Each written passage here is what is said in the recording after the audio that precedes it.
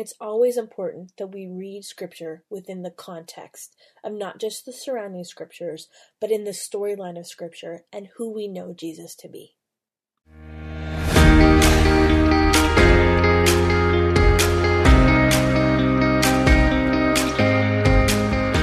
Hey friends, welcome to the Hearing Jesus podcast. I'm your host, Rachel Grohl, missionary, author, pastor, and life coach. I know sometimes you doubt if you are truly hearing God's voice or if it's really your own. I know that you are praying for a way to know the difference and to be confident in your relationship with God and what He says in His Word. If you are ready to grow in your faith and your identity in Christ and to confidently step into the calling God has for you, then join me as we dig deep into God's Word so you can learn to live out your faith in your everyday life.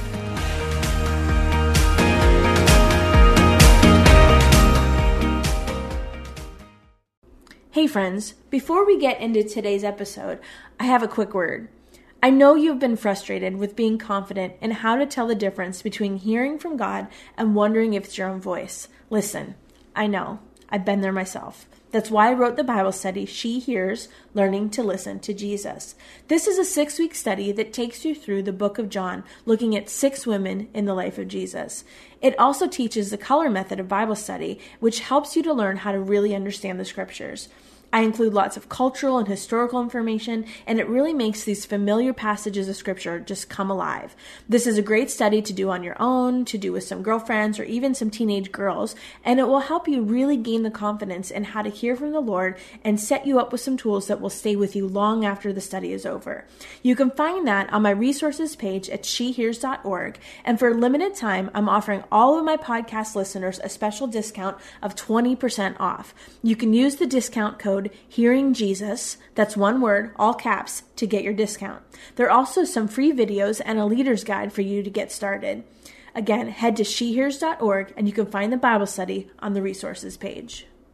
Hey friends, welcome back to the Hearing Jesus podcast. I'm your host, Rachel Grohl. Today we are in day 4 of the study of Mary, and we are going to look at John chapter 2, verse 1 through 11 again, and we're going to be focusing on the wine. On the 3rd day, there was a wedding in Cana of Galilee, and the mother of Jesus was there, and both Jesus and his disciples were invited to the wedding. When the wine ran out, the mother of Jesus said to him, "They have no wine." And Jesus said to her, "Woman, what does that have to do with us? My hour has not yet come." His mother said to the servants, "Whatever he says to you, do it." Now there are 6 stone water pots set there for the Jewish custom of purification, containing 20 to 30 gallons each. Jesus said to them, "Fill the water pots with water." So they filled them up to the brim, and he said to them, "Draw some out now and take it to the head waiter." So they took it to him, and when the head waiter tasted the water which had become wine, and did not know where it had come from, but the servants who had drawn the water knew, the head waiter called the bridegroom and said to him, "Every man serves the good wine first, and when the people have drunk freely, then he serves the poorer wine, but you have kept the good wine until now." This beginning of his signs Jesus did in Cana of Galilee and manifested his glory, and his disciples believed in him.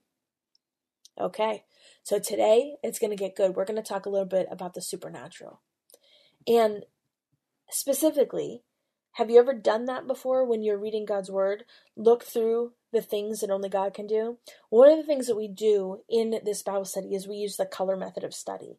And each day I'm teaching you to look for something different in this same passage. Today's focus is on the supernatural. And I want to encourage you to do that all the time when you were reading through scripture. What are the things that are happening in this narrative that only God can do?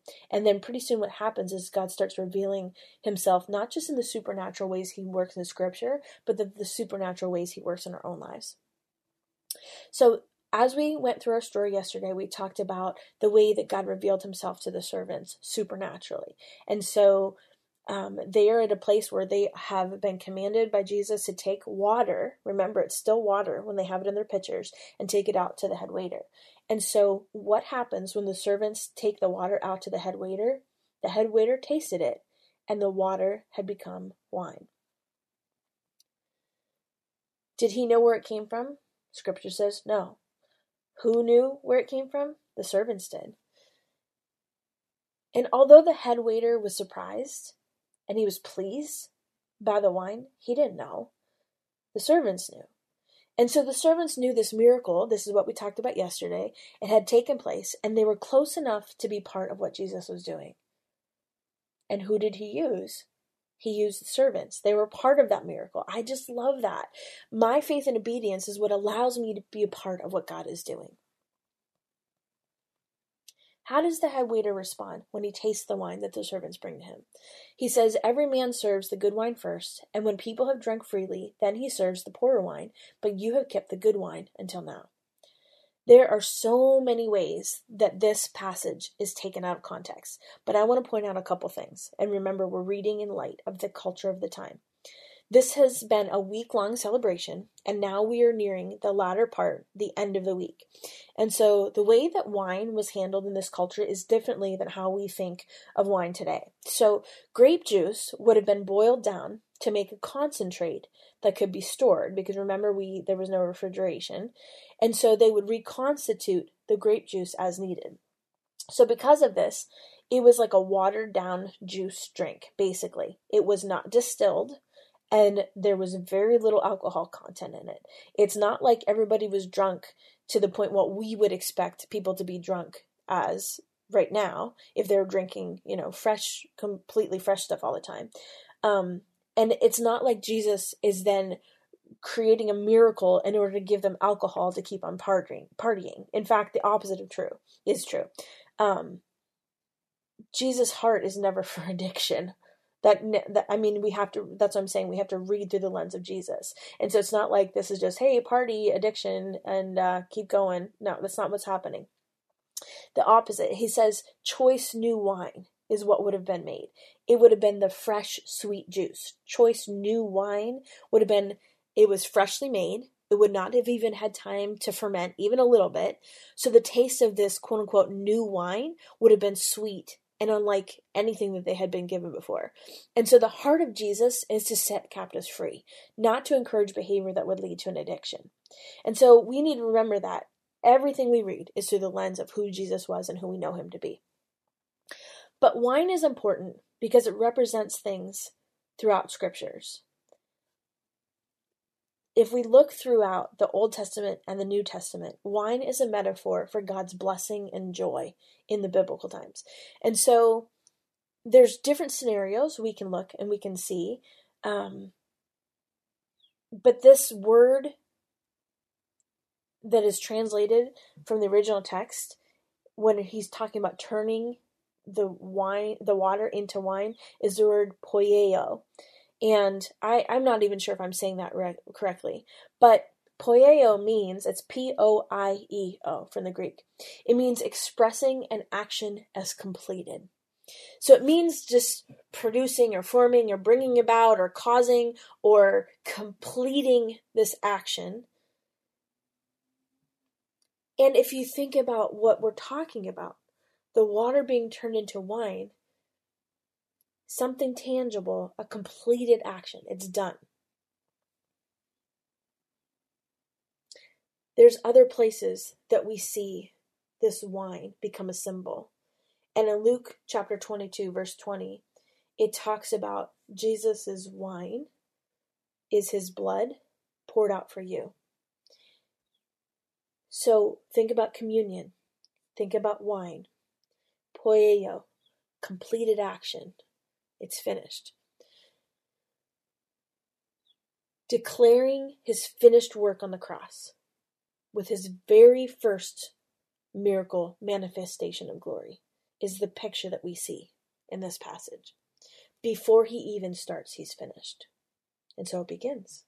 This redemptive work on the cross, this opportunity for our joy to be complete, so we can experience that new wine that he has to offer, so that he can cover the disgrace that we did not even know we were going to have without his intervention. It's finished. That's his love. That's his life. It's poured out for us. Does that hit you the way it hits me? That's our heart check for today. And we're ending with that today because I think it's important for us to sit with that for a while today. I want you to spend some time reflecting on that. Go ahead and pause it, and then I'm going to pray. God, thank you so much for your finished redemptive work on the cross and the way that you have protected us from things that we don't even know we need protecting from. God, we thank you for your grace. We thank you for the supernatural miracle of who you are and the way that you continue to intervene for us in our lives. Lord, I pray that today, as we meditate on your word and the way that you have worked on our behalf, God, help us to recognize who you are, how much you love us, and the way that you've laid down your life for us, that it's finished. Thank you. We praise you, Lord God. I pray that you continue to call us to yourself as we learn more about who you are. In Jesus' name, amen.